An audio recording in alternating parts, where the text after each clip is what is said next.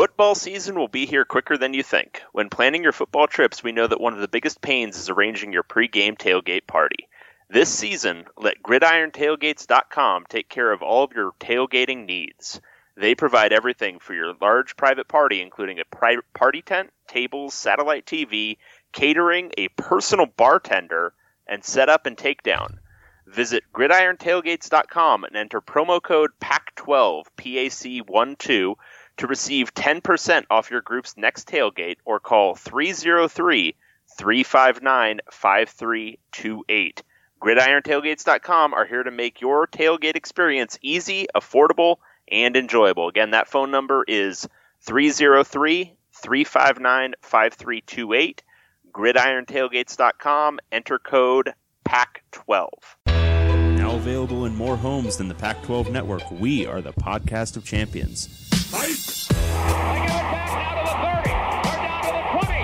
All the band is out on the field. I'm David Woods from Bruin Report Online. And here he goes, Miles Jack. And I'm Ryan Abraham from USCFootball.com. Liner going to try to sneak it ahead. Touchdown, SC. We are the podcast of champions.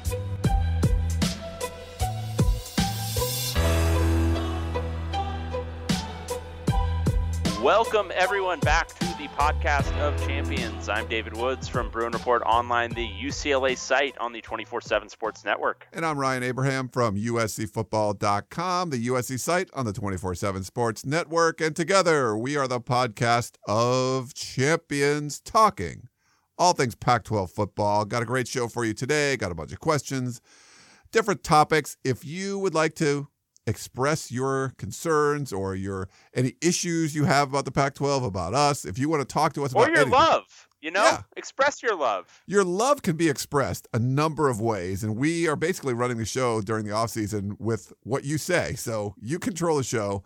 If you want to email us, Pac12podcast@gmail.com, or if you would like to tweet at us, we got a bunch of tweets at Pac12podcast. You can also call or text, and the number is 424-532-0678. Toll free, except there's going to be a toll. Do people pay for calls anymore, Dave, or that's just the thing of the past? So I think I was having this conversation with some other people very recently, and we all were like, wait, nobody pays. But then I remembered there are, because my dad still does this, where there's like pay by minute phones and those sorts of things. Oh. And I'm sure those things have weird long distance and pay call rules. So I think if you're on like a major plan, maybe not. But if you're on one of those things, or like, I don't know, what does Metro PCS do? Yeah, I'm not one sure. of those things. Yeah, those might be more of a pay as you go type deal, and that's why we say what we say for you. Yeah, well, I mean, that's because 1-800 numbers or 1-844 or 886, all those that's still a thing. So like toll free numbers are still like a thing.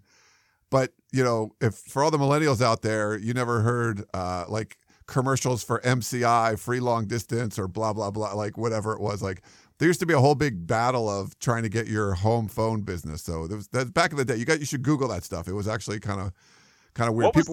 What was the one that charged money? Was that 900 numbers? 1-900 numbers you would, yeah. So there could be that was for like the sex talk stuff, right? But it was even our industry. So we like people recruiting. Right. That's right. There was recruiting 1-900 numbers back in the day. So. Just proving that this really is a porn addiction for these recruiting people. You would call that number and you would just have some like middle-aged guy whispering in your ear telling you all about recruits. Right.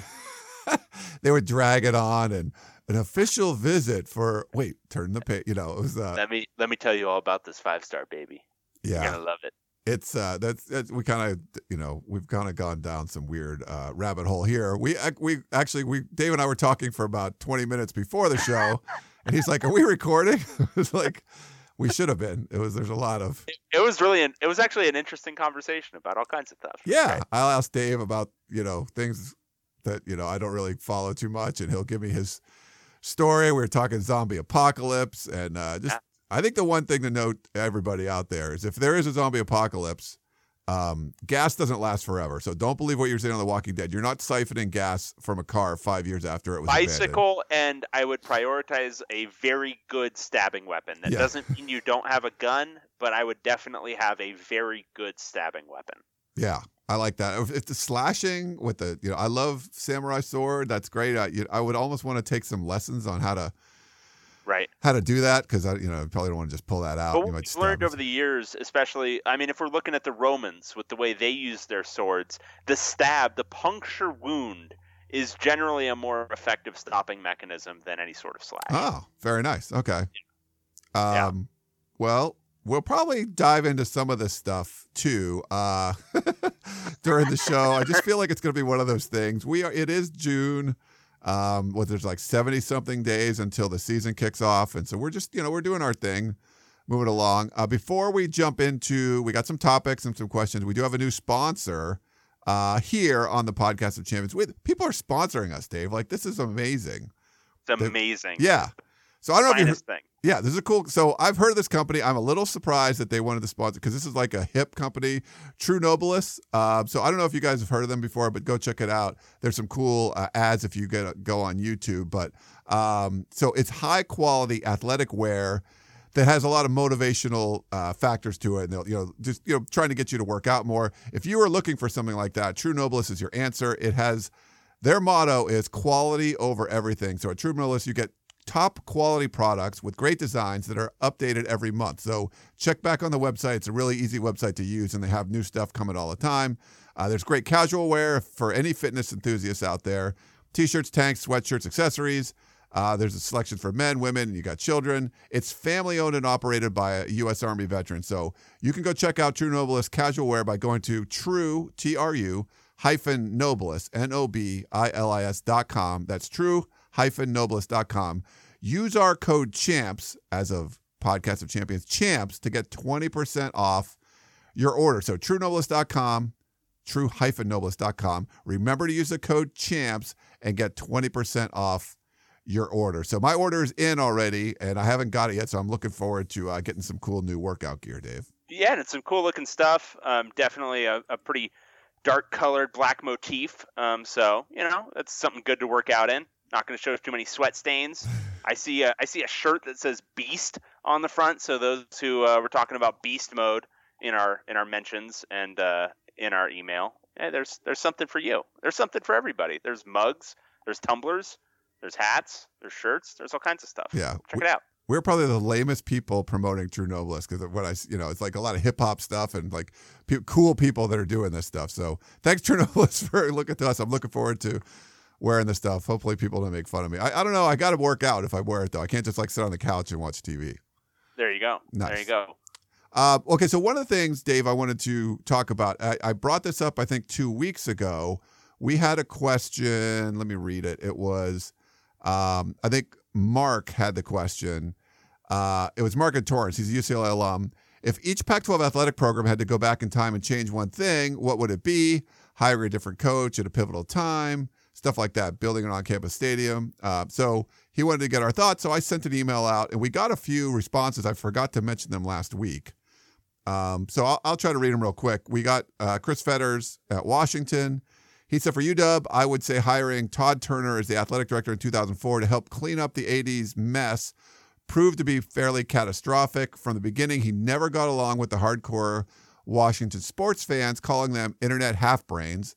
That probably doesn't work all that well, Dave. I wouldn't guess.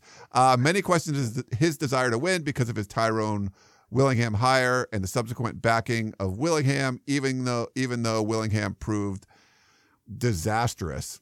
That seems pretty, Seems fair. Seems like a fair assessment. He said it probably wasn't feasible at the time, but if Mark Emmert had the regents and had the foresight at the time to hire from within, they could have gone with someone like Jen Cohen, USC's current athletic director.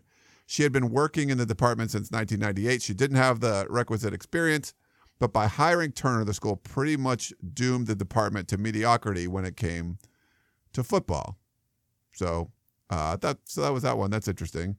We had Adam Munstertiger write in from Colorado. If Colorado's administration could go back, they would fire Dan Hawkins after the 2009 season. His fourth season in Boulder.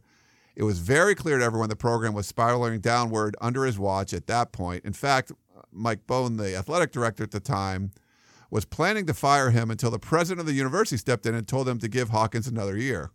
The president did this not because he had faith in Hawkins, but because he was going to have to go in front of the state legislature to lobby for state funding that offseason. Since Colorado was still buying out Gary Barnett's contract via a loan from the university, the president thought it would be a bad look if they were having to pay off the contract of two fired coaches at the same time. Well, that ended up having to do they ended up having to do that anyway because Hawkins was fired after the 2010 campaign. Hawkins was in lame duck status for an entire year, and it destroyed Colorado's recruiting efforts during that time. Really, 2 recruiting classes. That, along with quite a few transfers, left the cupboard empty.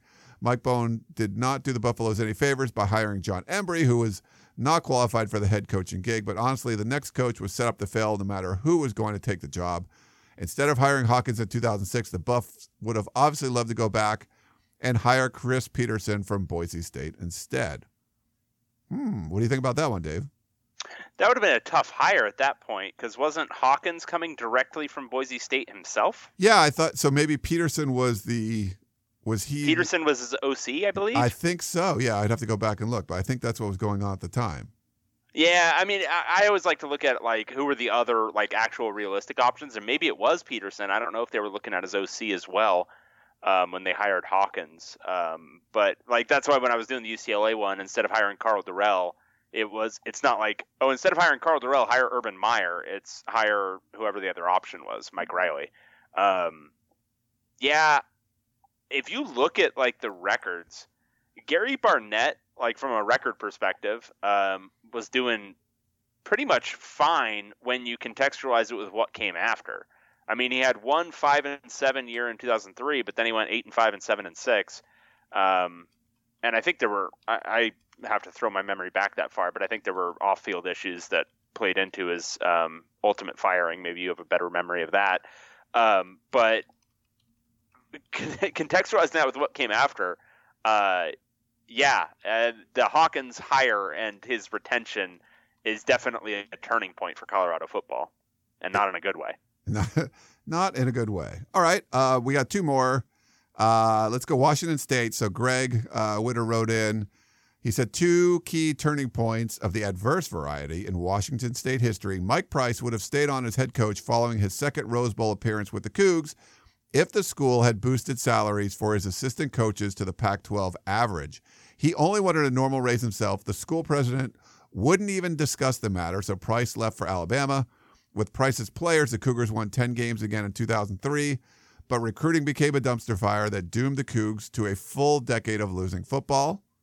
That's interesting. And then from the 1930s into the 40s, the football program was a force under College Football Hall of Fame coach Babe Hollingberry. Hollingberry, yeah. The program was put on ice during World War II, but Hollingberry was set to return at war's end. Washington State offered him $7,000 to come back, and he wanted the $8,000 he was making before the war. Wow, they were going to bump him down. The 2 sides parted ways over $1,000, and Washington State moved on to a series of ho-hum hires who mired the program in 15 years of woe. Man, when your point of divergence is like pre-World War II, you're really like talking about a lot of possibilities then, right? Like you're talking about like the subsequent timeline for Washington State could have been USC, man. Who knows what would have happened if things had been different before 1940 something. Decisions are big. Like it's fun. I love the concept of a decision, and sometimes, you make a bad decision and you see it right away. Sometimes it takes 5 years. I mean, you don't know a bad decision made 70 years ago could be, what it could have impacted for the last 70 years. It's insane. Something like that, $1,000 then, a lot of money, but really just getting him paid what he was getting paid before the war seems fairly reasonable from an outsider, I would guess. I would think so. Yeah, I would certainly think so. And with Mike Price, also he continues the Pac-10, Pac-12, PCC's tradition of having just excellent pre-war names of the coaches. Just chew on Babe Hollingberry for a little while, And then when you've had a minute to really, ingest that one, look at Albert Exendine. Ooh, that's a good Great. Or how about, can I interest you in an Emery Alvord? I would be interested. Yes. Yeah. I mean, this is some vintage old-timey names here, and I'm really excited for it. What happened to those? I mean, where'd the names go? Like, families didn't die off. Those last names have to be there. Where people change them for stage names or something? I don't know. I think that's part of the information age. We just are all too connected, so the weird regionalisms of certain names have just kind of fallen by the wayside. And I think we're getting a little bit more sameness to a lot of the names now. Which is why I admire the people who just say, no, I'm going to name my kid something else. Something different. Just doing it. Was that what you did with your kids? Just name them something different? I named my children after progressively shittier cities. So I start with Berkeley, which is like a mildly kind of crappy city. And the next one was Abilene, which is a very crappy city. And so if we have a third and it's a girl, I was thinking Blythe. Okay. That's pretty cool. I like that theme. Yeah. I like themed names. I don't it's maybe not the best theme. It's a different theme. It's one I haven't really heard of, so that's cool. Yeah, it's just one to go with, right? I like it, Dave. The other thing was Mike Price. I mean, you just want, if you're going to the Rose Bowl and you just want average salaries for your assistant coaches, that seems reasonable. Yeah. So, a bad decision there. We got one last one. So Shannon Carroll, we need to get her on too. She's the new Cal publisher. So she said, I think with Cal, it might be letting Bruce Snyder leave for Arizona State. Before Snyder, the Bears had a rather unremarkable Joe Cap running things in Berkeley. But Snyder came in and really rebuilt and retooled the system. The Bears were on the up and up with him at the helm, especially after that 1990 season, and he created pure magic in Berkeley in the 1991 season. Cal finished the year with its highest ranking since 1950, but then ASU lured Snyder away, and new Cal athletic director Bob Bockrath didn't do much to keep Snyder in Berkeley. Bockrath then passed over on then OC Steve Mariucci to hire Washington OC Keith Gilbertson, who wasn't successful, only to give Mariucci the job the following year. Amusingly, Snyder's teams went 7-2 against the Bears. With as good as Snyder was at recruiting and the way the program was trending, you can't help but wonder if the direction of the program would have taken if he'd had stayed. That's good stuff. Yeah. Can I interest you in the names of Cal's coaches, like from 1947 and before? I would, yeah. All right. We've got a Pappy Waldorf. That's awesome. We've got a Buck Shaw. Is that David Shaw's long lost? I think it might be like it's a Bay Area thing, so maybe No, it is very much not, unless. Yeah, that doesn't look likely judging by the photo. Stub Allison.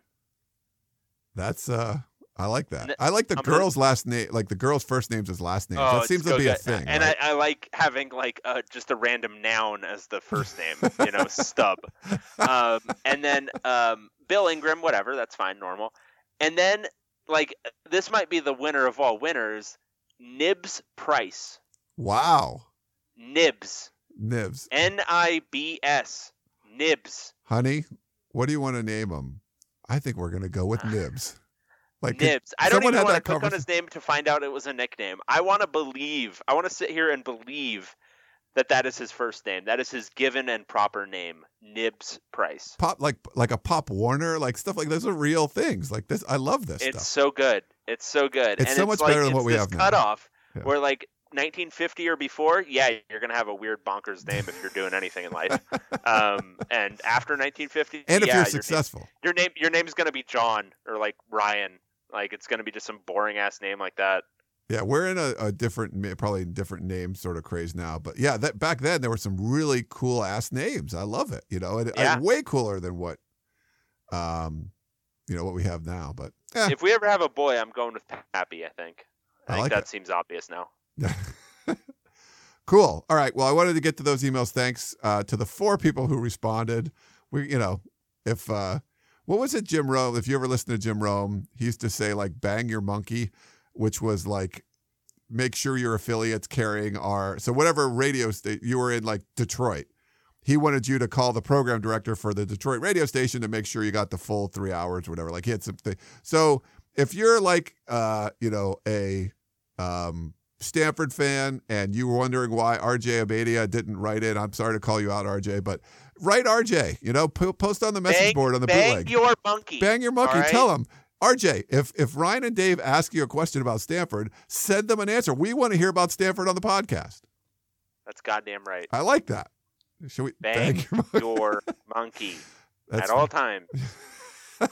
that was a real fervor. thing. I remember that. It was like probably I don't know if when I was listening to it was like in the 90s, or he's not even in LA anymore, but I think it was the 90s or early 2000s. Like I just remember that. Yeah. Well, what else do we have to talk about? We got to talk about our man up in Pullman, right? Bill Moose, he moved on. Or are you someone Bill else? Moose, I was thinking more of the Mike Leach variety. Oh yes, he was in the news a little. How is our crazy uncle doing? He's doing okay.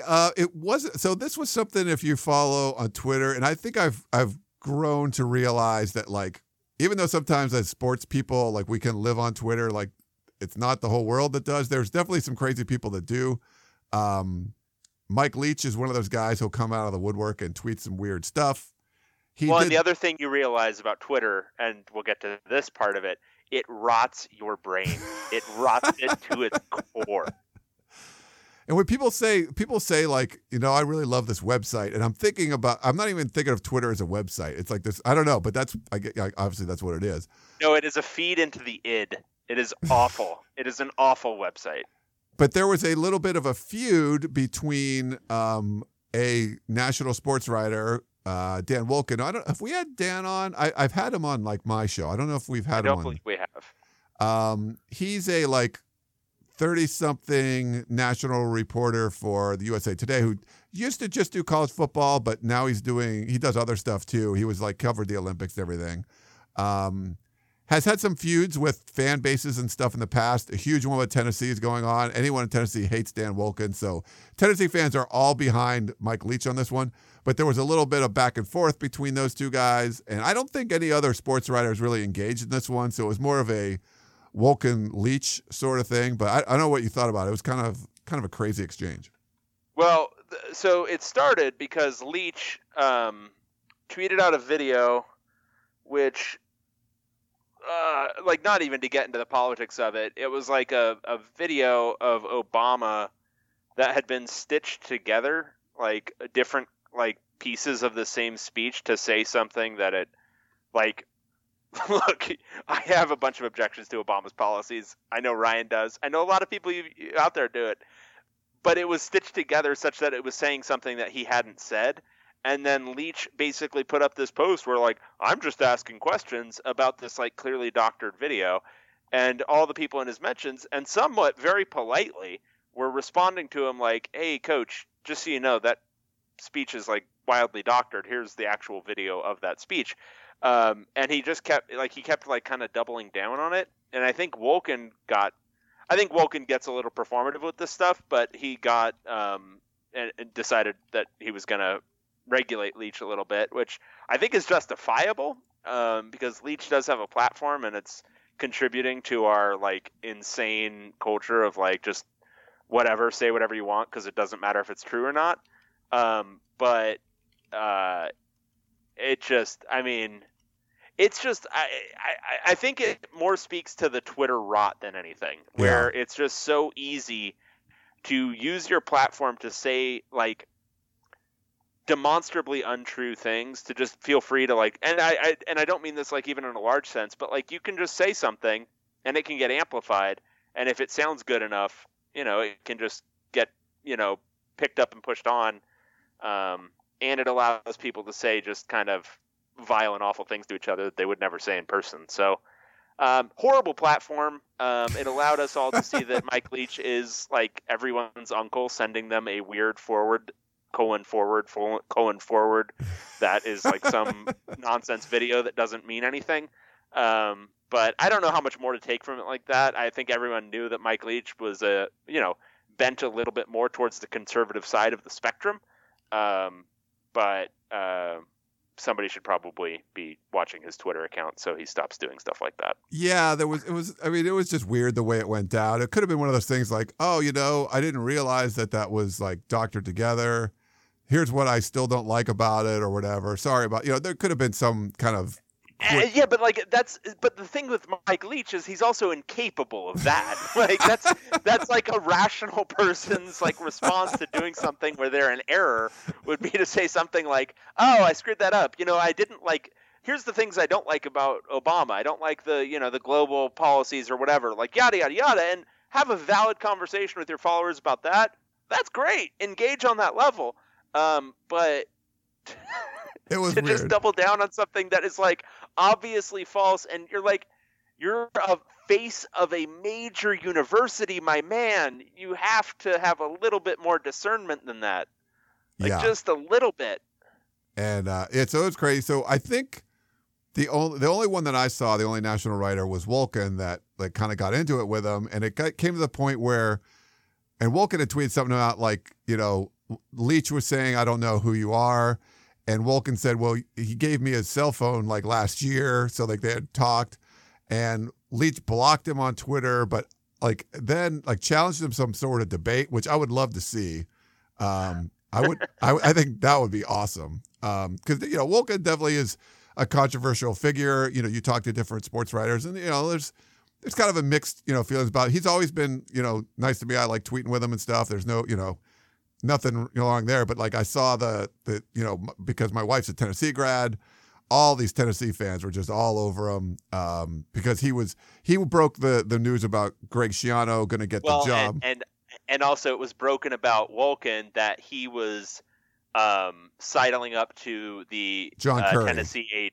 Yeah, John exactly. Curry. Yeah, so he was in. So they released John Curry's like all of his information from his university phones and stuff like that. So there were emails and texts and stuff with Wolken, and I didn't think it looked all that bad. I mean, you're going to try to, build up sources. You're trying to be nice to people, I didn't feel like Wolken was trying to, help Curry, like, do anything, but the Tennessee fans just were they were just all over him. And I couldn't even talk anything to my wife, like, hey, I don't think he was really trying to do this or whatever, but they hate him. So I think they're all on Leach's side. Well, the funniest thing about this, like, honestly, the funniest thing about this is I didn't even, until you mentioned the Wolken angle, I hadn't even, like, seen that piece of it. Oh, okay. I saw it, like, soon after Leach tweeted it, and I'm like, oh, for Christ's sake, this is just again, I keep going to like it's your wild ass uncle who has crazy conspiracy theories sending you a forwarded email, but whatever analogy you want to use, I'm like, oh, come on, man, you're the face of a university. Stop. I mean, there's so many legitimate reasons to be angry with like so many different political things. You don't need to make stuff up. Like, it doesn't need to be fake videos. So just the fact that it was even out there, and I saw Wolken's response, and his initial response I actually thought was fine. It was like, wow, this isn't something that Leach should do. But then I saw he wrote a column. I never ended up reading it because I functionally don't read anybody's columns, but I'm sure that's what drew Mike Leach's ire. But I mean, Leach, and I think Leach tweeted something afterwards, like, "Hey, that video was incomplete" or something like that, which is probably a little bit half. Yeah. So what he tweeted was afterwards he wrote, "This is the complete speech. I agree that the video was incomplete." And that's not what the video... I mean, it was incomplete because somebody had deliberately doctored it to say something that it wasn't saying. So, whatever. It's very stupid. We live in a very dumb world, and we're all just trying to fight our way through it. So, if you just put in Mike Leach, and it's going to come up Mike Leach Obama, Mike Leach... It's worth spending... Look, it's not worth spending any time, but at the same time, whatever. What else are you doing with your time? Spend 10 minutes reading about this. It's very dumb, kind of funny, also awful, and if you think too hard about it, it might make you a little depressed for the entire world. Speaking of time, when you mentioned like spend 10 minutes, like you're spending 2 hours, whatever, listening to us, you probably have time to watch it. But we did, so we had to kind of squeeze in a show last week, and we did an hour. It was an hour, which is, pretty normal podcast time, but not. The haters came out of the woodwork They're about like our the hour-long kind show. of a show they call it. It wasn't even like a real show, they thought, because it was an hour. I love, and I also despise every one of you out there. Mostly love, but a little bit despise. I thought that was kind of strange. Well, there was also, I was one of the topics I wanted to talk about today was I had sent Dave a text a couple hours ago or before the show. Hey, are you going to be able to start like on time or early, like asking him something like that? And then there was no response. And I was expecting us to go into the show with, he just never responded. And then I was going to say something like, so in my mind, you have to do the Dave translation. And it could have meant, I'm barely going to make it, on time. I'll probably be a half hour late, which is one of the things if he doesn't respond. Or two was, I just don't like you. I'm never talking to you again. So was that kind of right? Was I right on there in my read if you didn't respond? I was somewhat busy, and I knew that I needed to respond, but it wasn't so pressing that I was going to respond right then. Okay, that's cool. But my take of that, you might have just decided to never want to do the show again and not talk to me anymore. That was a possibility. Right. No. It wasn't off the table. Okay. I think that's valid of you to consider that as a possibility. It's never quite off the table. I like to keep you on your toes. Yeah. But I also sent Dave an email during the week about something that we should probably talk about in the show. And then again, and this is zero big response. News, all right. This is huge news. All right. Is everyone sitting down? I have to imagine most of you are, but if you're listening at the gym, it might be worthwhile to just take a second, hit pause on that treadmill, and just bask in this knowledge. Do you want to announce it, or should I? No, go ahead. I would rather you, yes. Okay. The Pac-12 is set to televise. And this is all right, I just want to be clear before I finish that sentence. This is an important press release that we were sent, okay? This is big news. We were the reason they send us press releases is to publish these. These are important things. The Pac-12 is set to televise over 30 men's soccer games in 2018. Yeah. Can I cheer sound? Can I get a cheer sound? Oh, no, because I don't have my thing up. So, God, Ryan. I could do it. Hold on. It'll take me like a minute to get it going. I didn't.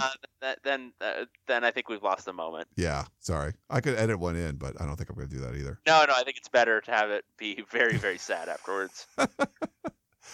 Well, I mean, it's huge, because we talk about the Pac-12 network and all the problems. If we had no one told us that they were going to be broadcasting 30 live men's soccer games. That changes the game. It's a game changer. So obviously they were timing this for the World Cup, trying to bank on that excitement people have for soccer. Which Dave and I do not have. Which we do not possess. Been a lot of 0-0, a lot of 1-0. All three games today were 1-0 and 0-0. I mean 0-0 ties. 1-0 today was the theme. 3 games today, all of them were 1-0. It's great. Lovely sport. I settled on real legitimate concerns I have with the sport. I think what it is it feels like we are permanently stuck in the pre-shot clock, 4 corners offense era of basketball. Yeah. Where we're allowing a sport that could otherwise be better, I won't say great, but at least better, to be needlessly killed by the fact that teams, at a certain level, a lot of teams don't have any incentive to get out on offense. Right. In any real way. A lot of teams that are under-talented, they just, pack 10 guys back and just hope for the best. And it's just, it makes for, I guess if you're, really into certain types of maneuvering of, how an offense attacks a, essentially 10-man defense, I guess that's interesting for some people. Not for me. And I think you could get a lot done if you, I obviously it's a world popular sport. We're in the deep minority here, but just from like just because it's popular doesn't mean it's good. Right. I know that's a common truism. I think you could make it better. I think you could make it better worldwide. Add like a 3-minute shot clock to the stupid thing. And cut the field like by a third. Do both of those things, and I think you'll improve the sport drastically. I think you get rid of offsides. Just like so stupid. Like I hate that. I don't mind offsides. It's needlessly complex, but I don't mind every sport having its own like bullshit nonsense rule, like the infield fly rule. Like whatever. Okay, everybody can have their own nonsense. That's fine. I think you're like, it's this massive field, like so much field, and I just don't see the need. Like, maybe not cut it by a third, but cut it by a quarter. It's not like you need to go full indoor soccer where you can like bounce the ball off the top of the wall behind the other team's goal from your own goal. But that'd be cool. Just make it a little bit smaller, a little bit tighter, and add a shot clock. And basically turn it into a better version of what it is now. Because most flow sports need something like that. I think hockey runs into a lot of the same problems. At least it's a smaller rink, and they've done some things to increase scoring. But look, soccer's world popular. They're never going to change any of the rules, so it's worthless to talk about it. I think it would improve with some of those changes. I put on the Spain-Iran game, and so while I was like getting ready for the show, and Spain had scored like some weird goal where it like bounced off a defender. Like it was just like some stupid goal. So it was 1-0 game. Spain won. But Iran scored a goal, and it was like, it looked pretty exciting. And it was like, it's offsides, and it's like, it's in the box. Like there was already a bunch of activity. But like if a defender runs up and you just happen to be closer to the goal than he is when the ball's kicked, like you're offsides. And it's always like if it's close, they call it offsides. Like those dudes on the side, like with the flags, like I think their whole job is just to, hey, this is offsides or not. If that's all you're looking for 90 minutes, it's like you seem to find it more often than not. If they could let that like go, like the close ones go, like make it be clearly offsides or have like a blue line, where it's like, hey, once you get past this line, go wherever the hell you want, something like that would be. Yeah, modifying the rule, I think would be good. I don't have an opposition to offsides in general. Maybe that's just from my playing days because you run into cherry picking and all that shit. But yeah, I don't necessarily have a problem with it. But yeah, I think you could adapt certain things and change it up a little bit. I don't see why not.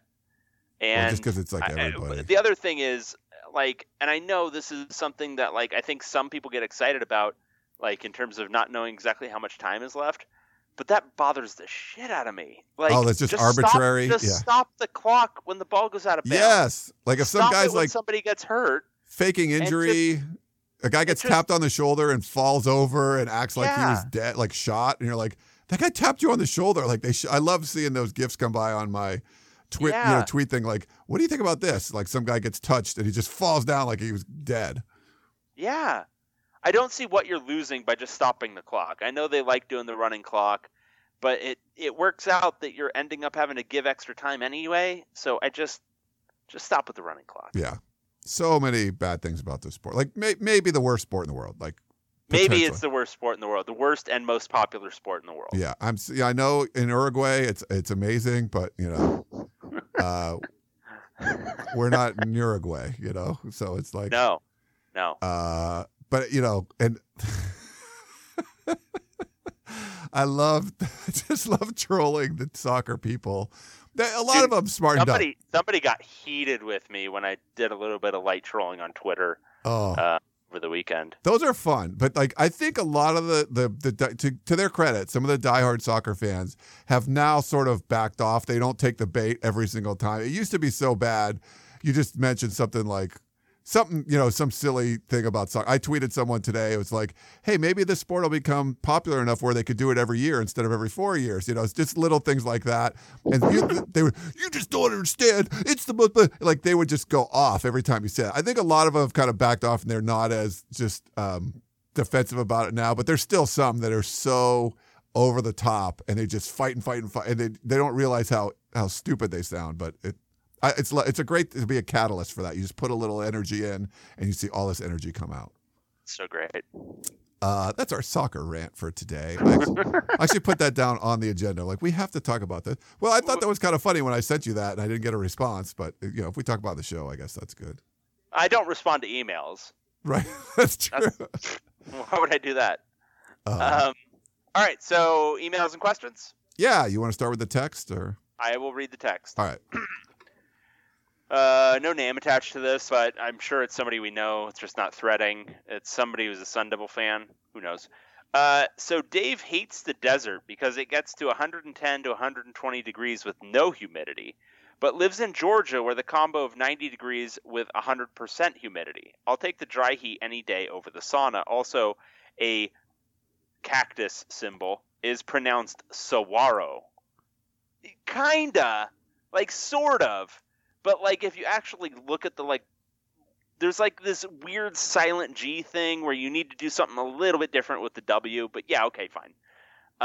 Is pronounced saguaro. And Tucson isn't the only place they are found. See Tempe. Go Devils.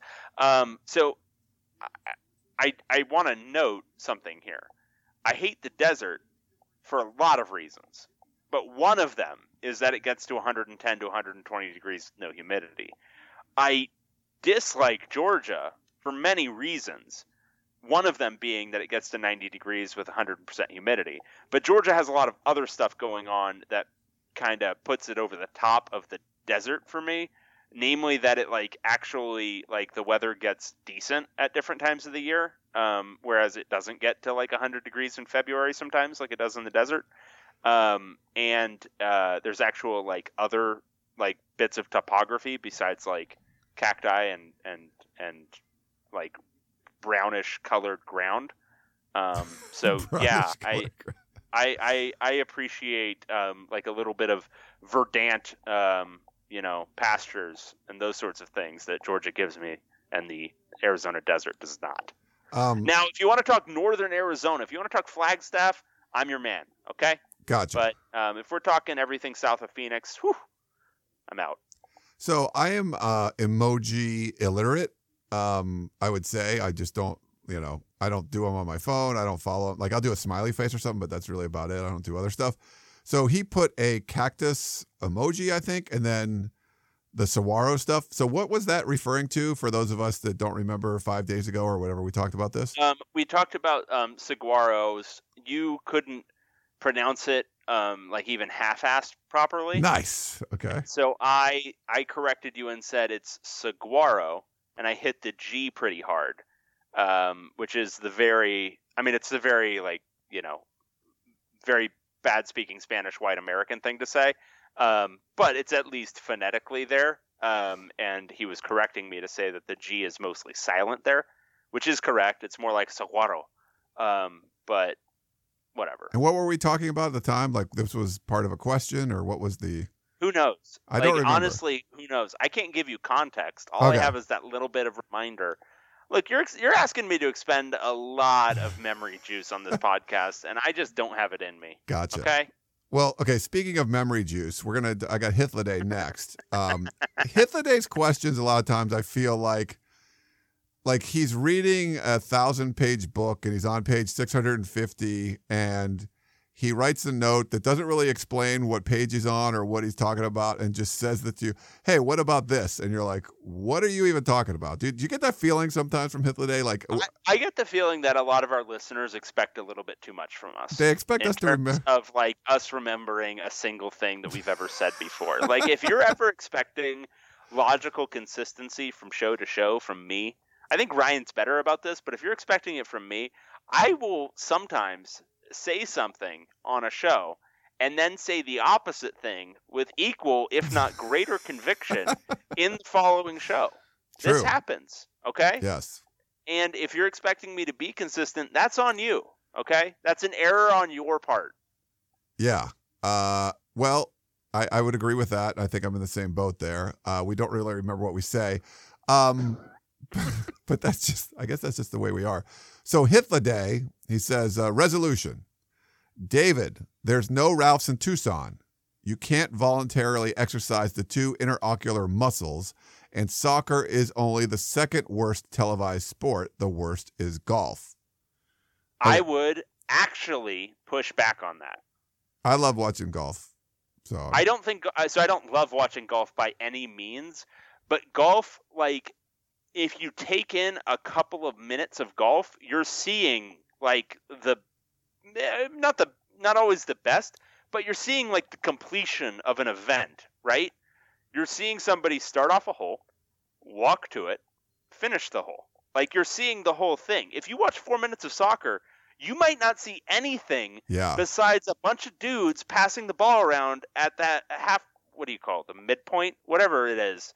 Like, that's not great. That's terrible, actually. I think they call it the nil pitch line. I'm trying to use the lingo. Yeah. My God. I would say you can't pass backwards either. Like, like, they're getting closer, and they pass backwards, pass back, and they pass back to the goalie. I'm like, what the hell are you doing? You are all the way on the other side of the field. You just pass back to your goalie, who just kicks it to the middle of the field again, and someone else gets it. Like, stop doing that stuff. That's dumb. Yeah. I think it's called the half line. Is that right? It's the half. God, all this is so gone. It's for the me. kit line. The kit line. It's the pitch line. So I'd actually push back on that. I think golf is actually a little bit superior. I don't think it's not a great sport. I don't think it's a great sport to watch or play. I think it's a fun game for older folks to play because they can still kind of do it.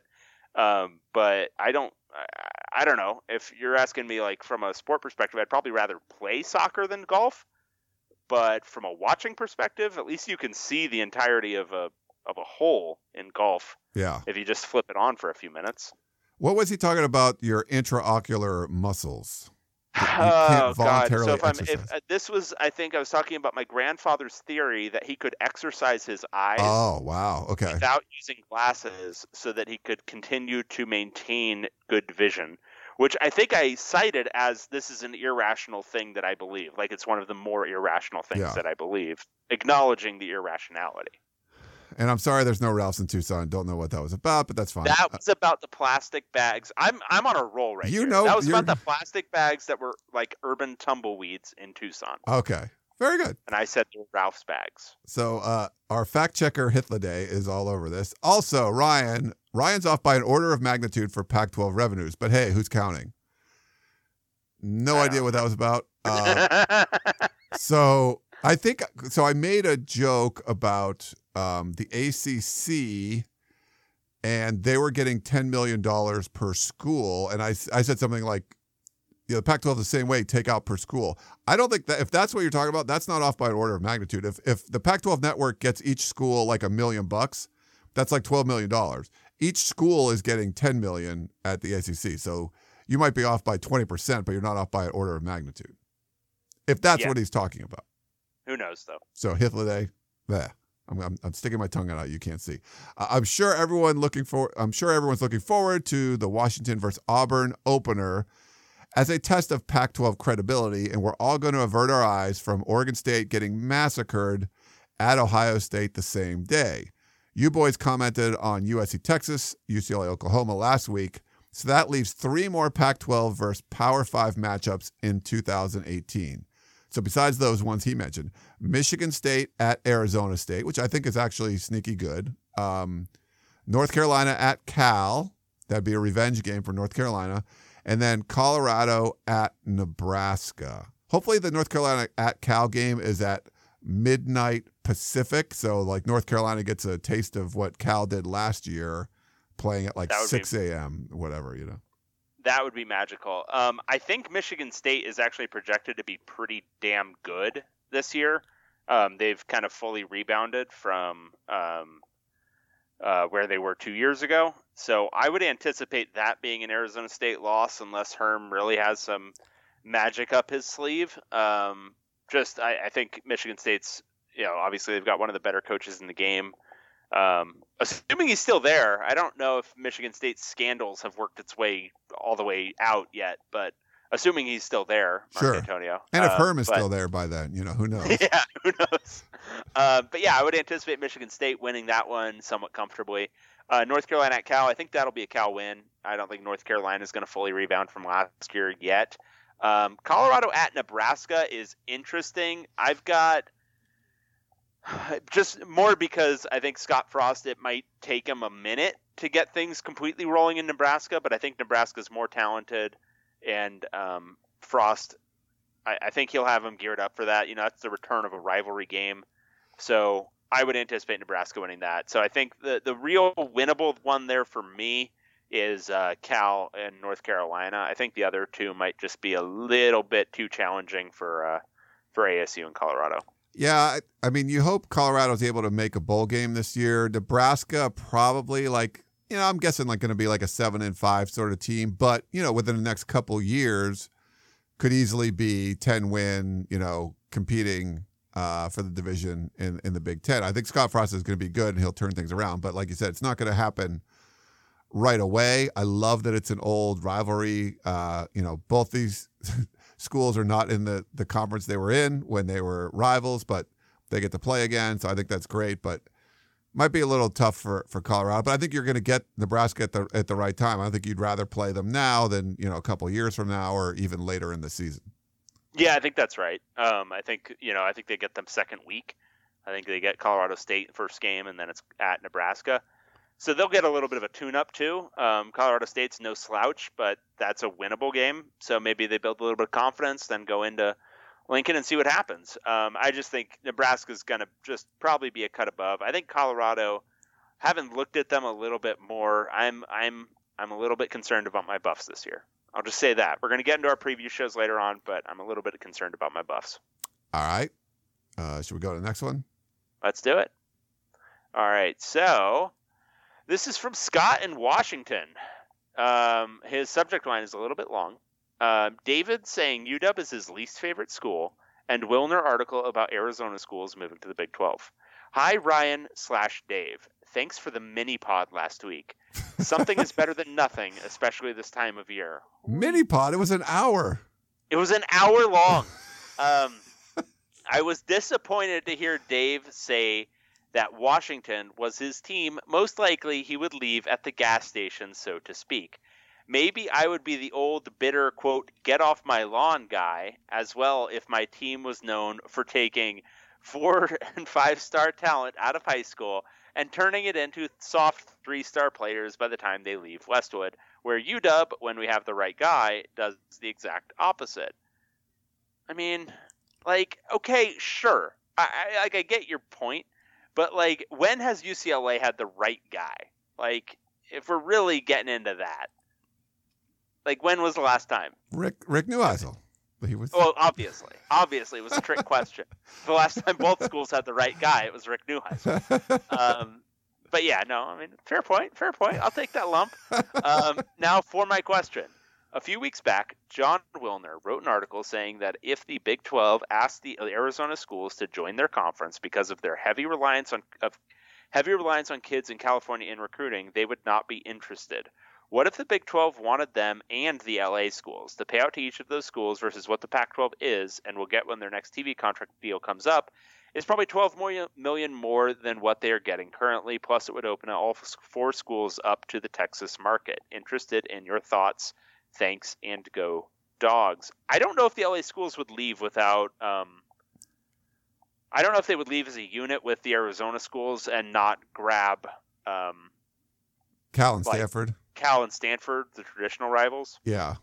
I think the Pac-8 as a unit would rather stay together. I think Arizona's and Utah and Colorado, I think they seem like more likely free agents at some point, but I don't see the Pac-8 ever really wanting to split up. Yeah, I think if you look at the numbers, I think, as a fan, for whatever, you could see great reasons to do some of these things, but I agree with Dave. I don't think they would pull a trigger, even if it made all kinds of financial sense and, like you said, open up recruiting into Texas more. I mean, you can rely so much on just recruiting in California that'd be nice. It'd be nice to have something like that, but they just seem to feel comfortable, like Dave said, with the Pac-8 in that group. I just don't see that really breaking up. Even if you found some really good reasons to do it, I just don't see it happening. Yeah, I agree.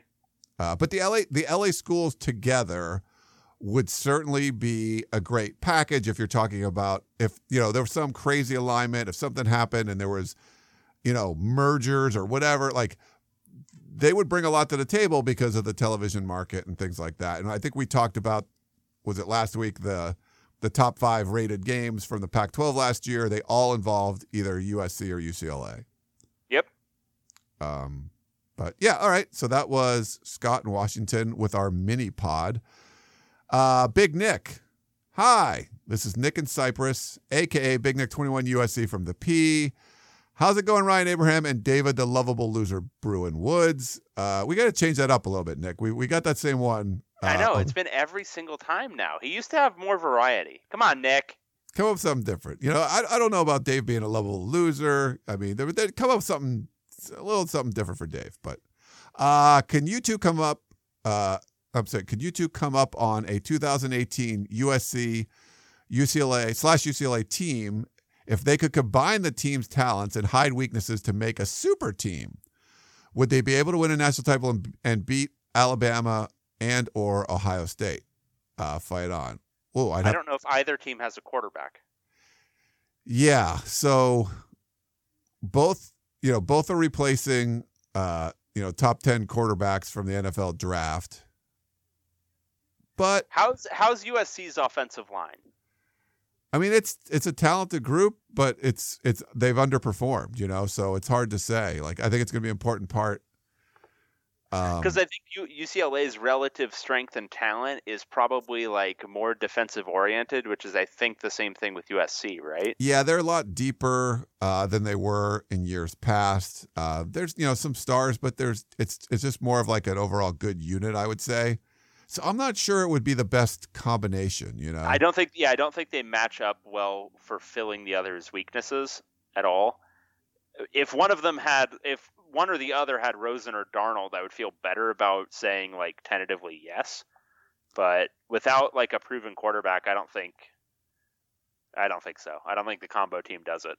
So it's an interesting concept though, where like if you had, some small town in Texas and they had like 2 high schools and budget cuts, they had to combine into one and they became one team. And it's like, who's the coach? What philosophy you're going with, but how much better that instant combination would be because both sides were building their rosters for, but you're never going to be able to get everything. But to combine the two, my gut feeling tells you there'd be this kind of influx of, I don't want to say a drought, but something that would be a big spark that, might help you along. I think combining just 2 random Power 5 teams and you had like the best coach and whatever from that, and maybe it would take one team to just like pilfer the other team's players or something where you just bolster one team. I kind of think you would do pretty well. I don't know. There's probably studies and stuff when people have done something similar, but my gut feeling would be you could actually, take 2 good Power 5 teams, combine them, you might get something pretty darn good. Yeah. I don't know. Have you seen that? I've known that's happened before where like high schools get combined. I'd be curious to see what because there could be chemistry problems too. It's not just about, talent, but as long as you had someone, a good coach that could kind of get everyone to play together, I'd be curious to see how that would be. Not sure that. So like Suckla? Would that be the? I wasn't even thinking about the name. I was just. I see. My mind jumps to how would I combine these 2 names? Oh yeah. Well, the funny thing would be if there's some legislation that could pass where California is broken up into 3 states, where we would be in LA would be California, not Southern California. So like the University of Southern California wouldn't even be in Southern California because Southern California would be like San Diego County and stuff like that. So I don't know if that would impact your name thing. If we get, there's a lot of stuff, So it would be the University of California, like downtown, but it wouldn't be the University of California because that's probably copyrighted. So they would just make the USC. Maybe it would be like a lowercase s. It would be University of Southern California. Yeah, not the state, right? Southern California. No, but Right. Wow, And- there's a lot going on there. And UCLA would be fine because they're the University of California. They're fine. Los Yeah. Angeles. Oh, yeah. But like University of San Diego would not be fine because they would have to be the University of Southern California, San Diego. So there's like a Right. lot of weird stuff that would be going on. Yeah. They would have to be the USC SD. Yeah. That. That was important. That How was do, important how to do we have get into all that conversation. stuff? Nick, I like the concept.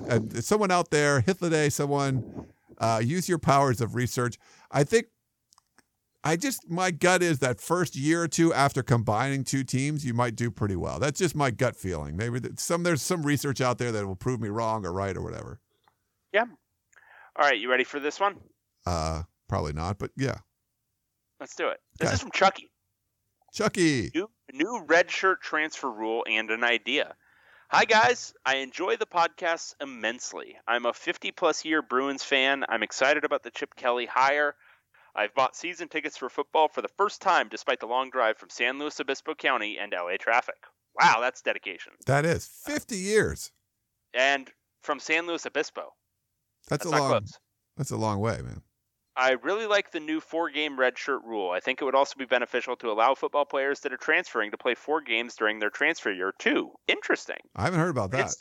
For instance, Devin Asiasi would have been allowed to play in 4 games this past season in my proposal. So I think this is his proposal for what they should expand the rule to include.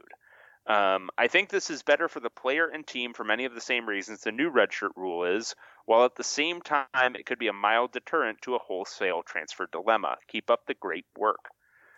Yeah, you know what? It would have to be like a give and take. I think it would have to be you allow them to do the 4 games, but maybe eliminate a lot of the grad transfer loophole. So it's just 4 games for anybody who transfers. Or you could just let everybody play as soon as they transfer, and I think that would be fine too.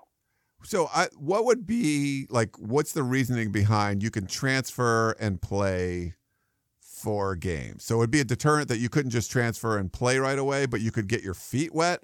I guess that's the idea. But but if you're going to do that, just go whole hog. Let them play. Let them play. Yeah. Let them play. Get all bad news bears on it. Would that have anything to do with amateurism? No, that would not screw anything up there, right? Because that's important. Amateurism is very important. Amateurism is extremely important. I have no idea what it even means anymore, but it's very important, I'm told. There was what was it? With Kyler Murray. I guess they gave Lincoln Riley, or he got a little bump because Kyler Murray was going to be the highest paid person, I think, in Oklahoma, right? Like, well, besides like the Thunder guys, because he was getting like $4.7 million with his A's contract. He's the quarterback for Oklahoma. Was drafted in the first round, $4.7 million. But for the NCAA, that's okay because he's getting paid in another sport. But Lincoln Riley, the head coach, is now getting $4.8 million. So he's just beating out Kyler Murray apparently. But yeah, so you can't like get a job like doing something weird, but you can, go pro in a different sport and make millions of dollars and still go to school. Yeah, right. I think that checks out. Yes. So Kyler Murray, he could not. If you can't get a stipend for food money, but yeah, I mean millions of dollars, sure. Yeah, I think that's fine. But if like Home Depot wanted to put him in like some department and say, hey, the Oklahoma quarterback's working here. Come to our lumber yard and he'll help you out.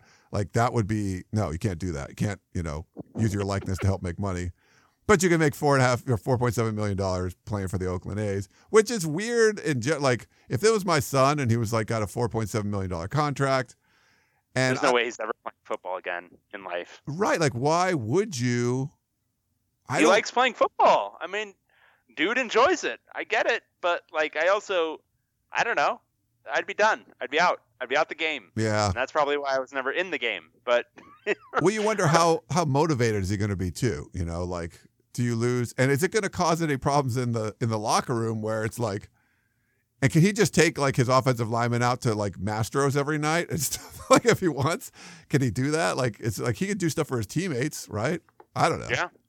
There's all kinds of weird stuff, but where do you go in Oklahoma? It's not Mastros. It's probably like what, like a local farm? I'm sure there's some great steakhouses. Some place where they kill it on the hoof and you just like eat it over an open fire. I think it's Oklahoma.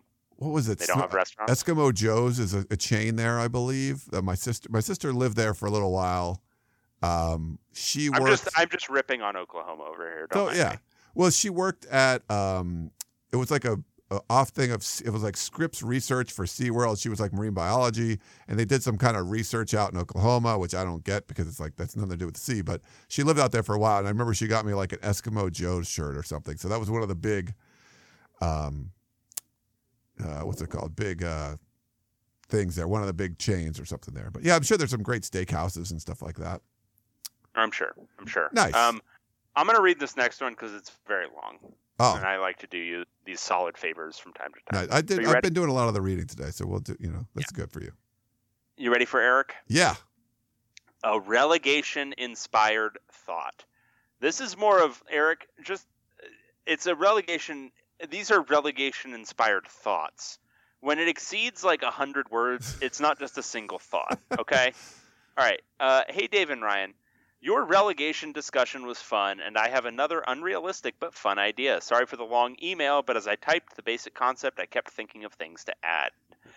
The Pac-12 and the Big Ten have always had a bond, so how about we have one team from each conference switch places each year? The switch teams would then be a one-year, full-fledged member of the other conference and play the conference schedule of the team with whom they switched.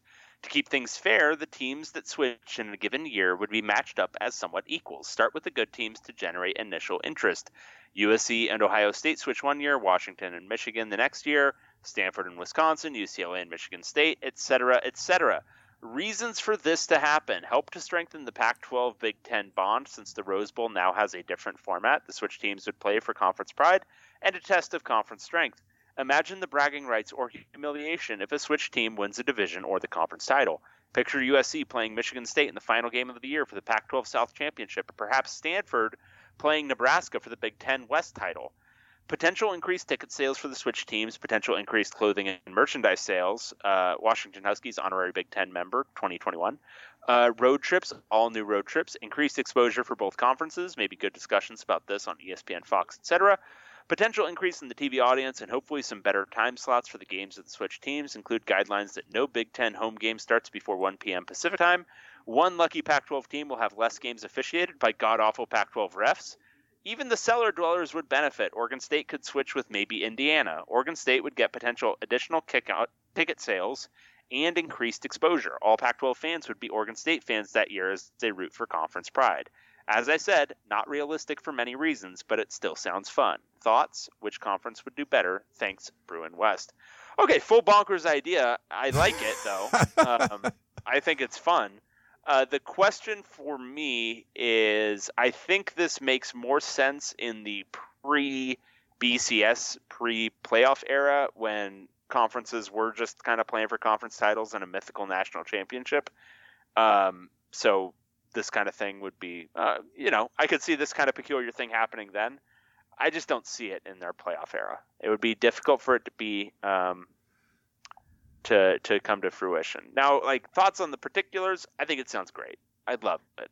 If this happened tomorrow, I would be on board 100%. I just don't think it would. I agree with him. I think it's unrealistic, but I do think it's a fun idea. The problem is it's coming off of, for me, the problem is to spin this off of relegation, which there's some fun aspects to it, and he mentions a lot of them, but not the most fun of relegation is like, you're getting voted off the island. Like, that's what I want to see. So this is just like everyone takes turns, which is cool. Like, I think it would be neat, like I said, not realistic, but neat to do.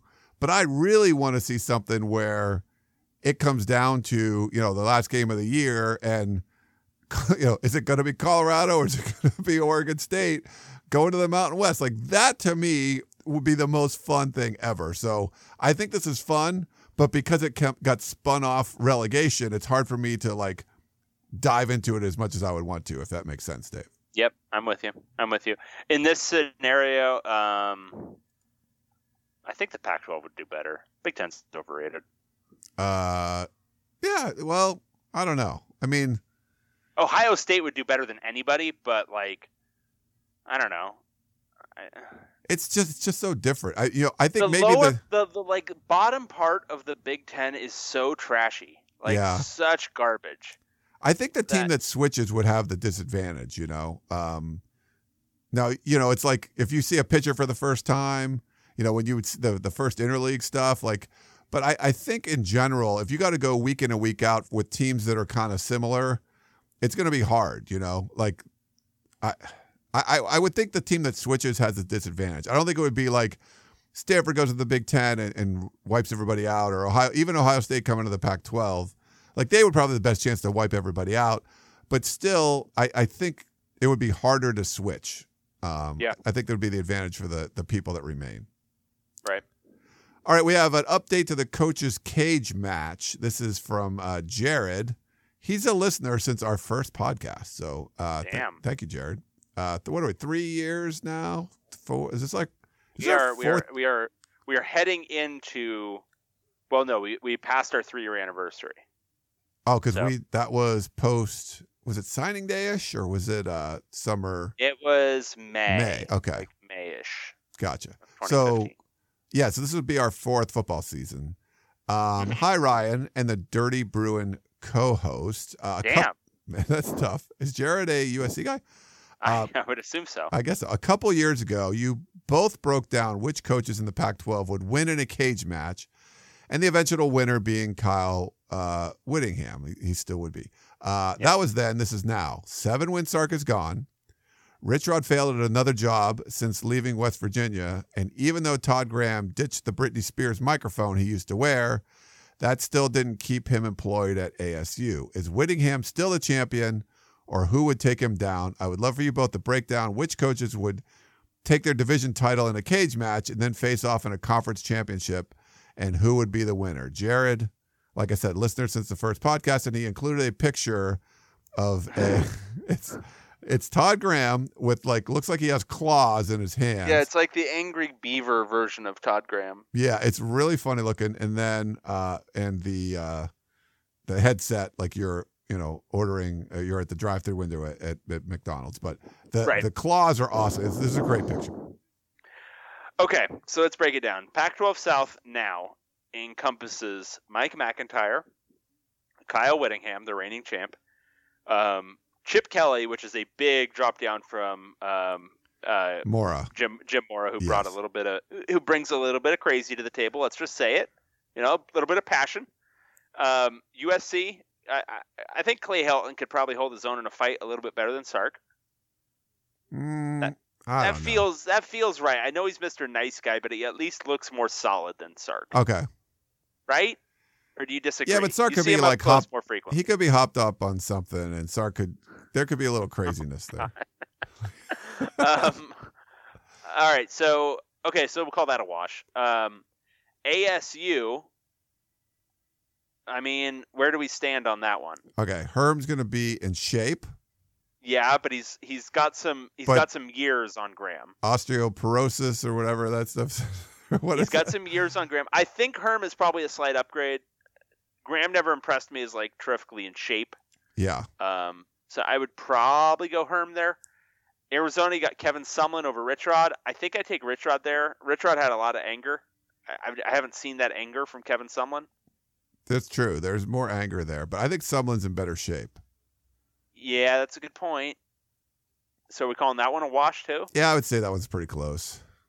Okay, so Whittingham, I think, is still the obvious. Yeah, there's no one's coming in that's scaring unless they teamed up. Whittingham's still going to win.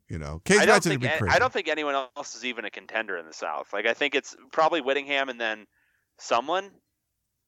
Yeah, I guess. I think Whittingham. I think he's one of the younger ones. He would be one of the national favorites. I think you put his resume up next to anyone in a cage match, and it's going to be tough to beat him. Right. So let's go North then. Okay. So North, you're starting with Chris Peterson, who, I mean, come on, he's not fighting anybody. No. Mike Leach, bringing a little bit of crazy, but he's kind of an out of shape, in his late 50s guy. Yeah. I don't know how there much could be he's some bringing eye to the table. gouging, or there could be something I wouldn't want to fight him. I wouldn't want to fight him. No. That wouldn't be fun. I don't want to fight anybody. But I especially wouldn't want to fight somebody who's bringing that kind of wildness to a fight. Yeah. Oregon, Mario Cristobal. Oh, wow. Contender. That snuck up on me, but that's a real contender. Yes. That's a contender with our man Kyle. That might actually be our winner. All right, so, and then you've got Jonathan Smith, who I feel about him the same way I kind of feel about Chris Peterson. he's a quarterback, so it's like that's not like what you're thinking in cage match, Right. Maybe more of a tag team where his partner's the one that gets dirty and he comes in at the end to get the pin and hold up the belt. Like I could see that for a quarterback, but not like a cage match thing. Like he would be like doing stuff on the side and like goofing around and then maybe try to sneak in at the end and win. Yeah, exactly. Okay, and then you've got Stanford and Cal. So you've got David Shaw, who I think, underrated. I think he's a solid contender, but not the top tier. And then Justin Wilcox. Like young, in shape. That's a real. The North is better. The North is better. The North improved a great deal in the last couple of years. Yes. You're looking at an upgrade of Justin Wilcox over Sonny Dykes. You're looking at a major upgrade of Mario Cristobal over Mark Helfrich. I mean, that's huge. And if you want to add in Jonathan Smith, that's probably an upgrade over Gary Patterson. Yeah, I would say so. Not Gary Patterson. Gary what's Anderson. his name? Gary Anderson. Gary Anderson. Boy, okay. Gary Memory, Patterson's gone, TCU. shot, dead. All right, so I'm going to take Cristobal out of the North. I think he combines youth and size better than anybody else on that list. Yeah, and what was he offensive lineman or he's like an offensive lineman? Yeah, he's a big dude. I'm gonna Google Mario Cristobal height. Yeah. But he's also got a little bit of that OL coach to him too. Yeah. Which is like, he was an offensive tackle, so I think we're talking like at least 6'4". Yeah. So I think he's your North winner. I still am going to go like I think Kyle Whittingham would like wrestle bears and stuff. I think it would be good. I think Whittingham might have like a couple broken teeth and be bloody and stuff, but he would go back and go fishing right after the fight with Cristobal. So I'm still going Whittingham. I think I think the real thing here is the age difference. I think does matter. You've got 47-year-old Mario Cristobal and 58-year-old Kyle Whittingham. I think those 11 years, I think that matters in this fight. You calling for the upset? I'm going to go Cristobal. I think Cristobal has the reach. I think he's got the breadth. I think he's an equally in shape dude. And he's got the youth. So give me Mario Cristobal here. I think he is the new Pac-12 cage match. Wow. champion. Okay. Well, let us know what you think. I guess tweet us or email us and tell us like how stupid or crazy Dave is or whatever you want to say. Like that's fine. Do all that. All right. You ready for this one? Is this me or you? Oh, this is you. Okay. It's me. Oh, good. Me. I can do it if you want, but it doesn't matter. Oh, Steve in Salt Lake. This is a long one, everyone. Tuck in. Team slogans. Hey, guys, I would love to have been a fly on the wall during the dinner conversation Kevin Sumlin must have had with his family back in January. Kevin, good news, gang. We're moving out of College Station. Family, thank goodness. We can't wait to get out of this hellhole. Kevin, and we're moving to Tucson. Family, why do you hate us? Over the course of the last few weeks, there have been some great suggestions for what new slogans the conference could adopt to rebrand itself. That had me thinking, what if you were to do the same thing with the schools themselves? If you or your listeners could create a great new slogan for a Pac-12 school that best describes its current state of affairs, what would it be? I'm sure some of the listeners, Ryan and Dave, all being more clever and original than myself, can come up with better ideas, but here would be my crack at it. Oregon State, we're against relegation. Utah, we have the 5th most tenured offensive coordinator in the conference. Washington, our starting QB threw for 2,700 yards last year, and only 2,500 of those yards were yards after the catch. Oregon, we learned our lesson of hiring a Florida coach that with any modicum of success was going to bolt back to Florida by replacing him with a Florida coach that with any modicum of success will bolt back to Florida. I like that one. That's pretty good. But I like it. California, anything less than 10-2 or $400 million in debt will be considered a failure. Stanford, we have a 50,000-seat stadium and 83 fans. Washington State, have you seen our college game day flag? USC, our starting QB can finally see an R-rated movie. UCLA, we're the low-hanging fruit of pessimistic slogans. Arizona, in a place that reaches 105 degrees, 90% of our stadium are metal bleachers. Arizona State, our most grounded and level-headed coach over the last decade was Dennis Erickson. Colorado, don't ask us. We're still not sure how we won the South either. And lastly, a second one, Utah. We hired the guy who hired Steve Alford. Jealous?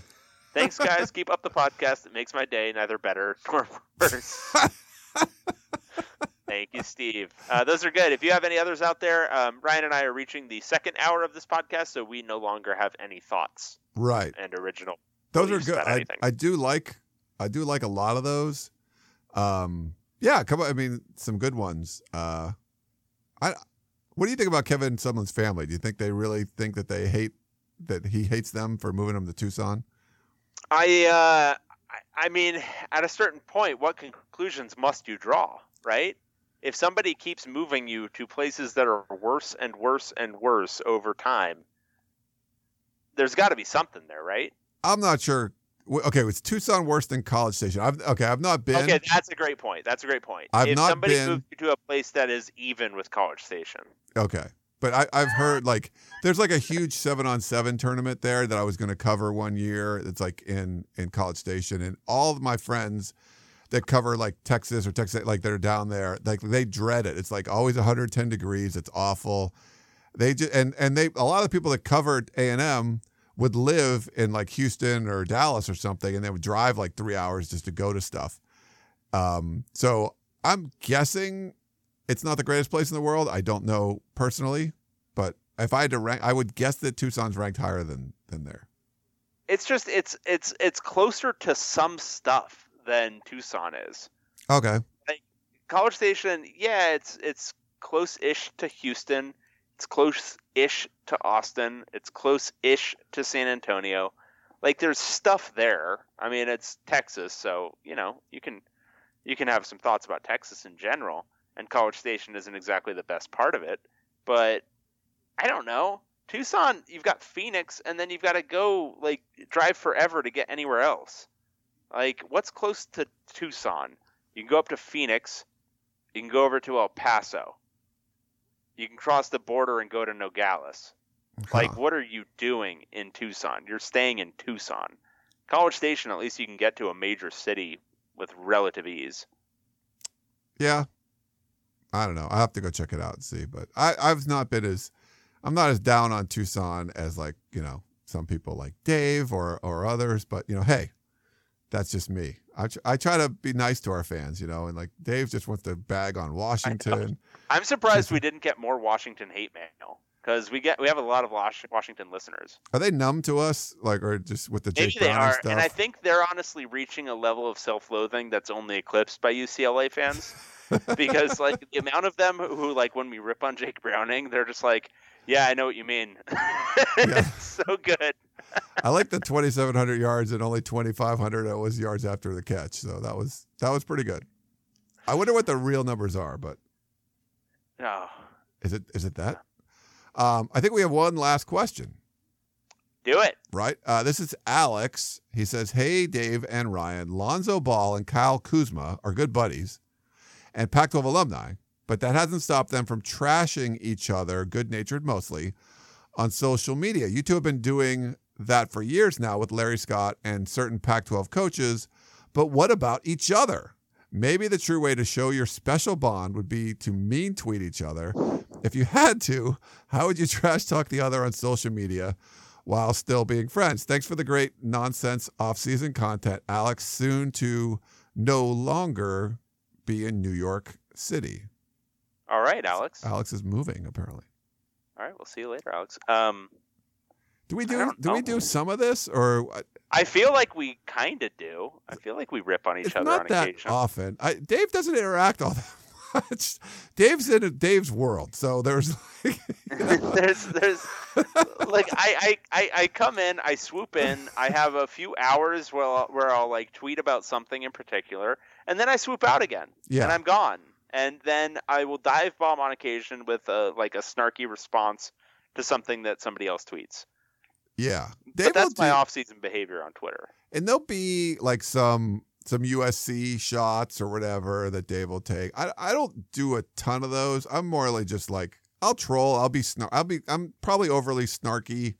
Maybe not. Ryan's more of a quote unquote journalist, whatever you want to call that. I don't know. Where I am not. I would not describe that as my semi-half-assed profession. So, yeah, I'll be a little bit snarkier, but I don't know. We don't have much hostility towards each other. No, I don't think we would do this if there was like hostility, but there's still little like, I love to talk about like Rick Neuheisel or whatever. And I mean, there's certain things that we'll bring up. But for the most part, it's like, I'm not going to rag on Dave about UCLA stuff. Like, because Dave does that himself, so he's already doing it. I do it better than anybody else does it. Like I will post on niche. Yeah, and I will be on Twitter saying, why did USC hire this guy? Why did I'm questioning those things that Dave would be like, if I was just adamantly defending USC no matter what they do, it's way easier to talk trash about that or if Dave was like this, whatever Dan Gros does is the best thing in the world, and Mora was awesome, he's the best. Like, that's not Dave. I mean, at that point, you just get me checked, right? You get me evaluated. It's hard. Like, if you're kind of snarky and realistic and you sort of poke fun at the team that you cover, it's hard to, like, really go after. I would say it's hard to poke fun of that, because you're already doing it. Yeah, and honestly, I find a lot of that stuff to be very... like, especially like in a professional setting, like any kind of sports radio that goes too much in that way, where it's just like super adversarial, either off the record or on it. It's tiring, it's exhausting, and I don't think it's actually listenable in the long term. I think it gives a certain subset of fans some sort of like, I've never been the person who like wants to like, I don't know, talk shit to like my high school friends who went to USC, right? Like, that's never been the thing that like gets me fired up about fandom. It's more like, oh, I want to, see that my teams do well, right? And so the impulse to like, it's always this like zero sum thing where you have to like dump on other people to make it feel good. And the like performative aspect of that, where you're like listening to a talk radio show and you really want the like one co-host to dump on the other one for their opinions. It's just, I've never really seen that part like as a necessity for me.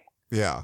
But I would say, I mean, we get along well, but there'll be little shots taken and things like that on the show, whatever. I mean, it's kind of natural, but that's great.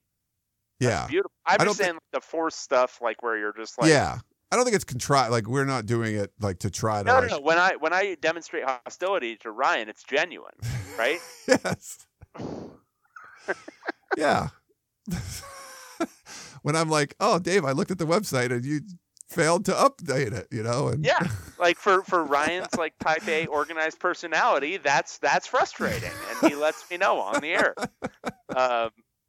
For me, somebody who's like, checking in with me on many different communication methods, that's not frustrating because I still won't respond, but it's a thing. Sure. Speaking of which, I know people said, now I don't get like so when you recorded the show a couple of weeks ago, I'd have to go back and listen. I didn't hear like a big quality difference. I don't know if you did too. Oh no, there was a major quality difference. Was there? Okay. Yeah, I don't think I can ever record it again. No, it was pretty good, I thought. So, okay, so Dave trying to, the laundry thing, the dad getting out of doing laundry. But let us know. But I actually put a new microphone in, so hopefully it sounds a little bit better. And I don't know for actual quality, like I just do some editing to the waveforms and stuff. I don't know, Dave, what you do. We can talk about that and see, although I know you have no interest in that, but I edit all waveforms. All forms of waves, I edit them. And I just couldn't, there was just something, I think, just wrong with the way I recorded it that's just fundamental to the way I could ever record it. And I just don't think that it's useful or has a great deal of efficacy for me to attempt it again. All right. Well, it's hard to argue because how do we get into all this stuff? I don't know. I don't know. Do you want to know the dictionary.com word of the day? Ryan? Yeah, let's do that. It's thigmotropism or thigmotropism. Thigmotrumpism? Is that what? No. Thigmotrumpism. Trumpism. Okay.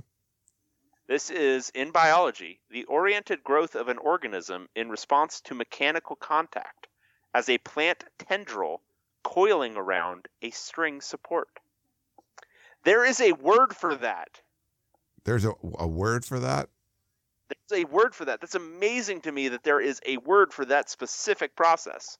How very German of us. Was there a need? A word. Was there a need? Were there biologists somewhere going, what the hell do we... How many times would you have to describe that to need a word to do it? Yeah.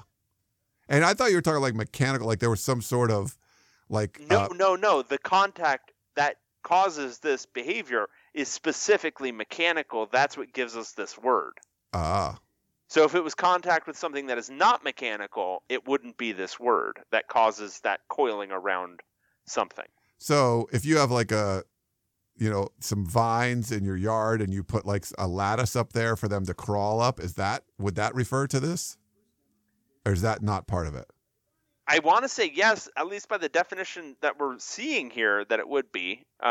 Biologists, weigh in on this. All right. How many biologists do we have? I think we've got a couple. All right. Somebody who at least like studied biology in college and could tell us like what the hell this is actually saying. Yeah. Because like it sounds like if you like took a metal rod and put it on like something and a vine went up it, that's what this is, right? I think that was my guess from what the description at the end of the definition. When you were reading the definition, that wasn't what I was thinking, but then that's not what I was thinking. But now I think that's what it is. Oriented growth of an organism in response to mechanical contact as a plant tendril coiling around a string support. Interesting. Hey, I got a question for you. Sure. Okay, so this is strange. This is completely out of the blue. This might get to some politics, but I don't care. We're at the end of the show. It's an hour and a half in. We're fine. Nobody's listening anymore anyway. They are, though. They want longer shows and stuff. All right, so this is my 25th reunion. I think we talked about this before. I'm on the committee for the USC 25th reunion. So I got to like email people and tell them like, hey, we got a reunion coming up, all this stuff. We were introduced, there was a committee meeting that was like on video conference and stuff. And we were introduced and they asked an interesting question like, what was your favorite class from USC? And I had to kind of go back. So it's been a long time, obviously. I remember in one of my integrated circuits classes and the professor was really tough and he ended up passing away recently, Dr. Choma, or a few years ago. I remember that there was like a Cinema 101 class where you could like watch a movie. And as an engineer, you never got like fun classes. So that was kind of fun. And there was this introduction to law class that I remembered that this guy was so funny. He was kind of like this jolly guy who wore a bow tie. I couldn't remember his name. And then one of the guys on the committee is like a DA for LA, and he remembered who it was, and one of the other people did too, and his name was Charles Whitebread. And I'm like, oh, what's his, is he still there? And he passed away about 10 years ago. He had lung cancer. But it's hard to remember stuff from class. First, do you remember like a favorite class that you had? From college? Yeah, from college. So Ryan, a funny thing about me in college is I didn't attend any of my classes. So my favorite ones were the ones where I got good grades without actually having to put in a whole lot of work. My favorite things that I learned about in college, I had some, probably my Byzantine history classes. Okay. That was, if I had an emphasis in my history major at UCLA, you don't need to emphasize anything. But if I had an emphasis, it would have been like, early modern, late Middle Ages, Middle Eastern history, and the Byzantine Empire was a big part of that. Oh, okay. Yeah. It's hard, and you're closer to college age than I am, but just when I remembered something like that, it was kind of, he had this awesome personality. I read his obituary and or in a memoriam that USC put out, and everyone was saying all these really nice things about him. And when someone passed away, but he was this generally cool guy. He happened to be gay, and was, but he spoke, was an expert on the Supreme Court law and stuff. And I remember something from his class, and so it's probably like 92 or something, and it was kind of relevant to what's been going on now. And I think I don't like to say political things on social media, but I had said this, hey, my professor told me this a long time ago, and I never forgot it, and people kind of got on me. And so what he was talking about was, he said, if you get pulled over by the police, don't tell them what your rights are. Don't just say, yes, sir, do whatever they say, because they have a gun and you don't. If there's the time for these are my rights. Yes, we had this conversation. Did we? Okay, it was in a courtroom. Yeah. And so I remember him saying that, and I was like, okay. And I remember, I think we did talk about this on the podcast. No, it wasn't on the podcast. We were talking about this on Twitter. Oh, we were? But okay. It's an interesting, so from a very, so there's the question with it, because yes, from a very like utilitarian standpoint and from a very self-preservational standpoint, yeah, that's obviously like that's the real calculation is that person has a gun and I don't. Yeah. He said, I know more about the law than anybody, but I would never say that to like if I'm, if someone's pulling me over or whatever. But I would say he's not arguing from his authority as a legal professor. He's arguing as a person. Like that's his personal overriding philosophy. And it might very well be valid for him. I think some people are going to push back on that from if nobody ever pushes back on people with guns, then what do we end up with? Right? Because it's not necessarily true always that the people who have loaded weapons are the ones that you should be listening to. Even though for a self-preservational standpoint, that may or may not be true. It's like if, from a single person standpoint, is it better if it's a small thing to just avoid the risk of getting shot? Yeah, probably.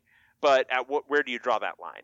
Gotcha. Okay. And I think that is, that's a personal philosophy thing. If you're getting pulled over for speeding, yeah, but even then, if you get pulled over for speeding, and not to get into super political stuff, but if you get pulled over for speeding, it might depend on your background and your demographic. Because if you're, me or you, we probably don't have any real trouble if we say to the cop, hey, no, I wasn't speeding. What are you talking about? But somebody who's from a different group might have a harder time with that. Gotcha. Well, I just wanted to mention, and I love getting these little discussions with you, but mention his name. He was someone I remembered from 20-something years ago, and was this great personality. I was sad to hear just the other day that he had passed away, but it was cool to read some of the stuff about him. So for me, being an engineer, I think I had 5 electives like my whole college career. So I remembered those classes. Like I had a mythology class, I had the cinema class, and I had this law class that I really enjoyed because he was such a great professor and stuff. But I just remember bringing it up, and it was like I wasn't trying to cause like controversy, but it was like this thing. But it was something he told me that I never forgot to this day. And when I mentioned it, because of like obviously you know what I'm talking about. But. Yeah, no, and it's always interesting when the things that hit you a certain way when you're a certain age, and like kind of how it informs a lot of the stuff that you think then, and I think your formative years extend a lot further than a lot of people think. Like, I think the things you hear when you're in your early 20s, late teens, all that stuff, like, even though you're not still in your super impressionable years, like, still those things impact. Yeah. And you can carry something that a professor says to you 25 years ago, for quite a long time. So that's cool. That's cool that he had an impact. Charles Whitebread. Yeah. So thanks, Professor Whitebread. And he would make fun of his name and stuff because it's this weird thing. That's perfect. That's a perfect name. But maybe that's a topic where we ask some of our listeners if they had a favorite class from college, that stuck with them. Some people, like I was an engineer, so like I did a lot of engineering classes. I became an engineer. Obviously, I do this now. But there, people that I always find it fascinating that people that were like a communications major or history, and they're like like an insurance salesman now or whatever, like something completely different from whatever they studied. Like if something impacted them or changed their road to where they are today. Yeah, that'd be interesting. I would say mine is wholly lackluster, but I would appreciate other people's stories about how they actually utilized their college years properly. Nice. All right. Any other nonsense, or should we just end this one? God, I feel like now we should append the 20 minutes from the beginning of the show before we started recording, and just and somehow find those 20 minutes and put them at the end. That would get us to the 2-hour mark. They were certainly of a piece with the last 10 minutes. It was. The apocalypse talk was kind of fun, just the apocalypse was good. It's funny. So we were talking like Walking Dead. Dave hasn't watched since like season 4. I've watched them all. I'm probably not going to watch again. I think it's kind of ran its course with me, but I ran into Carl at the airport and I said hi to him and stuff. So he's the son of Rick Grimes on the show. So I ran into him at LAX once. You mean Carl? Yeah. It does bug me that like Rick Grimes is like English, like so he's got to do a fake accent and stuff. Like so he can't actually say his son's name correctly. What's his name? I forget English. The actor's name. Andrew Lincoln. No, Andrew Lincoln. But then the Carl. Oh, the kid. I actually tweeted at it. He liked the tweet. He's got like over 1 million followers. Like Carl. Like holy crap, man. Chandler Riggs. Yes. It up. He was very nice. I said hello while he was getting his coffee. I said, hey, just want to say hi. I'm a big fan. It's like, oh, thanks, and that was cool. But Dave does like the sharp weapons that you don't need to reload. Yeah, I think that's probably the way to go. I think bikes would be good. Like I don't think they utilize bikes enough because their gas is not going to be around. You got a refinery going or something. Otherwise, you got no gas. Now you could do solar energy and electric cars. So until they break down, I don't know how if you have like electric car maintenance people around, but you could do those. I think that would be. They haven't addressed that. I think that would be much more reasonable. Yeah, for sure. But it would probably take a while to charge a car. Yeah, and finding a charging port, or like a power station that's still operational. Yeah, you'd have to have your own they had their own solar power for stuff, but it would probably take.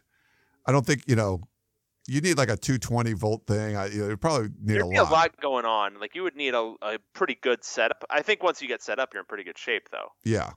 But it's just a matter of getting that set up while not getting bitten by zombies. Yeah. And Dave seemed to be pro apocalypse. He was like, I think a strong subset of people are.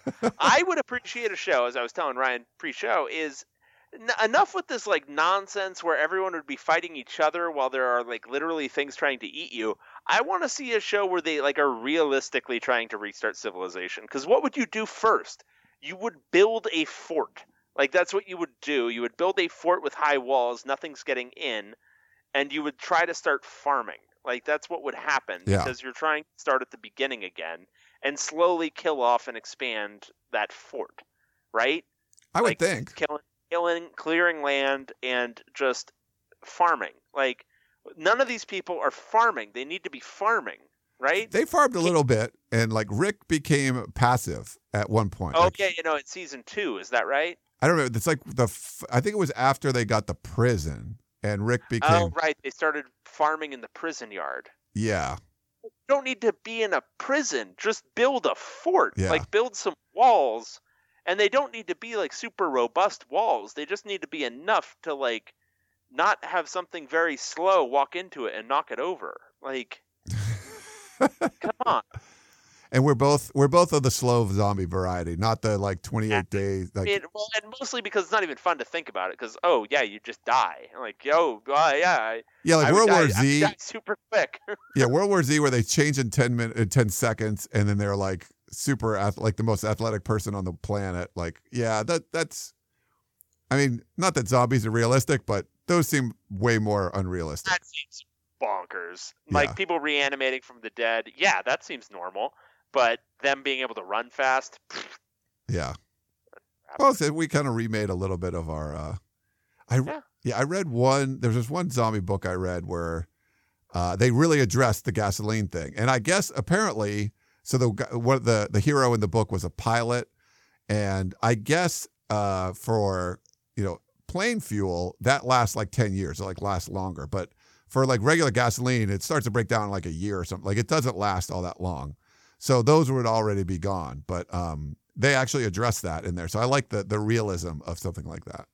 Yeah, I mean, have you ever like let a car sit, like something that's like a little bit broken down for a long period of time? Because I have. Oh yeah.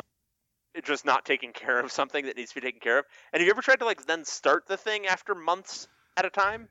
Yeah, I have an old Vet in the garage, and right now it's plugged in. Like my buddy brought over yesterday a battery charger, because if I don't start it every couple of weeks or running around, the battery will die.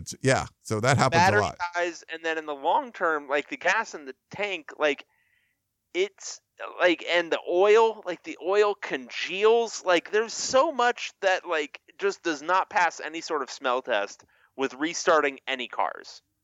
Yeah. That it's just, anyway. This has been the Talking Dead. Ryan's Chris Hardwick. We could actually take over because now I haven't seen anything that initial day. I didn't know who the actress was that came out with, but Chris Hardwick, is that his name?